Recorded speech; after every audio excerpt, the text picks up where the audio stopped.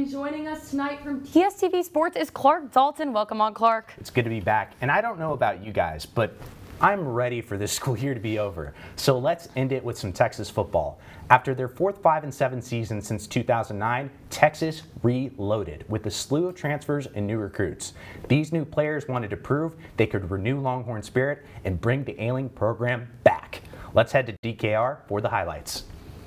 And hey, there's that one guy in the Wolf of Wall Street, Matthew McConaughey, Vince Young. He won a national championship years ago too, but let's get to business. Hudson Card early on zips it to Xavier Worthy for the first down, and this is who everybody's interested in, the all-world quarterback, Quinn Ewers. This is just a freshman throwing a 55-yard pass. It is caught by Isaiah Nair, who finishes with a 62-yard touchdown. He's from Wyoming, another transfer portal player for Steve Sarkisian. He's happy with that one. Then Roschon Johnson. He's rumbling, but he's not stumbling on this one, as he's going to take it all the way to the house for a 55-yard touchdown. And he's the second running back on the team. That's pretty impressive if that's the depth at that position. And Hudson Card, trying to prove he does deserve the starting job, going to scamper into the end zone here for a touchdown run. Impressive there. Quinn Ewers dropping back, looking, goes to Xavier Worthy again, the man himself, scoring a touchdown. He scored 12 last season, which was a record for a freshman. And he's happy with the touchdown, and that is a wrap. And there wasn't a score because the spring game was kind of different this year because Sark wanted to do a 100-play scrimmage, so that's why I didn't say it, just to clarify. Right, and so, Clark, for the past 12 years, football fans have cried for the return of glory days, but after 4 head coaches and countless underwhelming seasons, it's hard not to lose hope.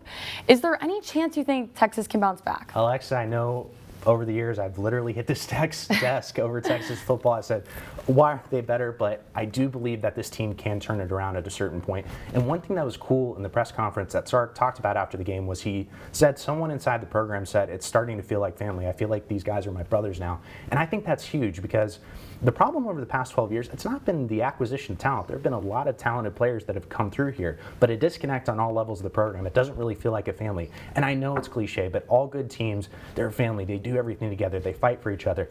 And when you're connected like that, you're willing to stick your neck out and do just a little bit more. And I think it's one of those things, if Texas takes this lesson this year and start to build that family atmosphere again, that's really when the program will start to get back on the track they're supposed to be on.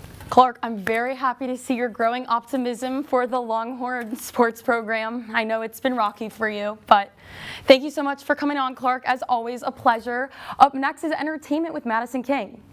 Stay tuned.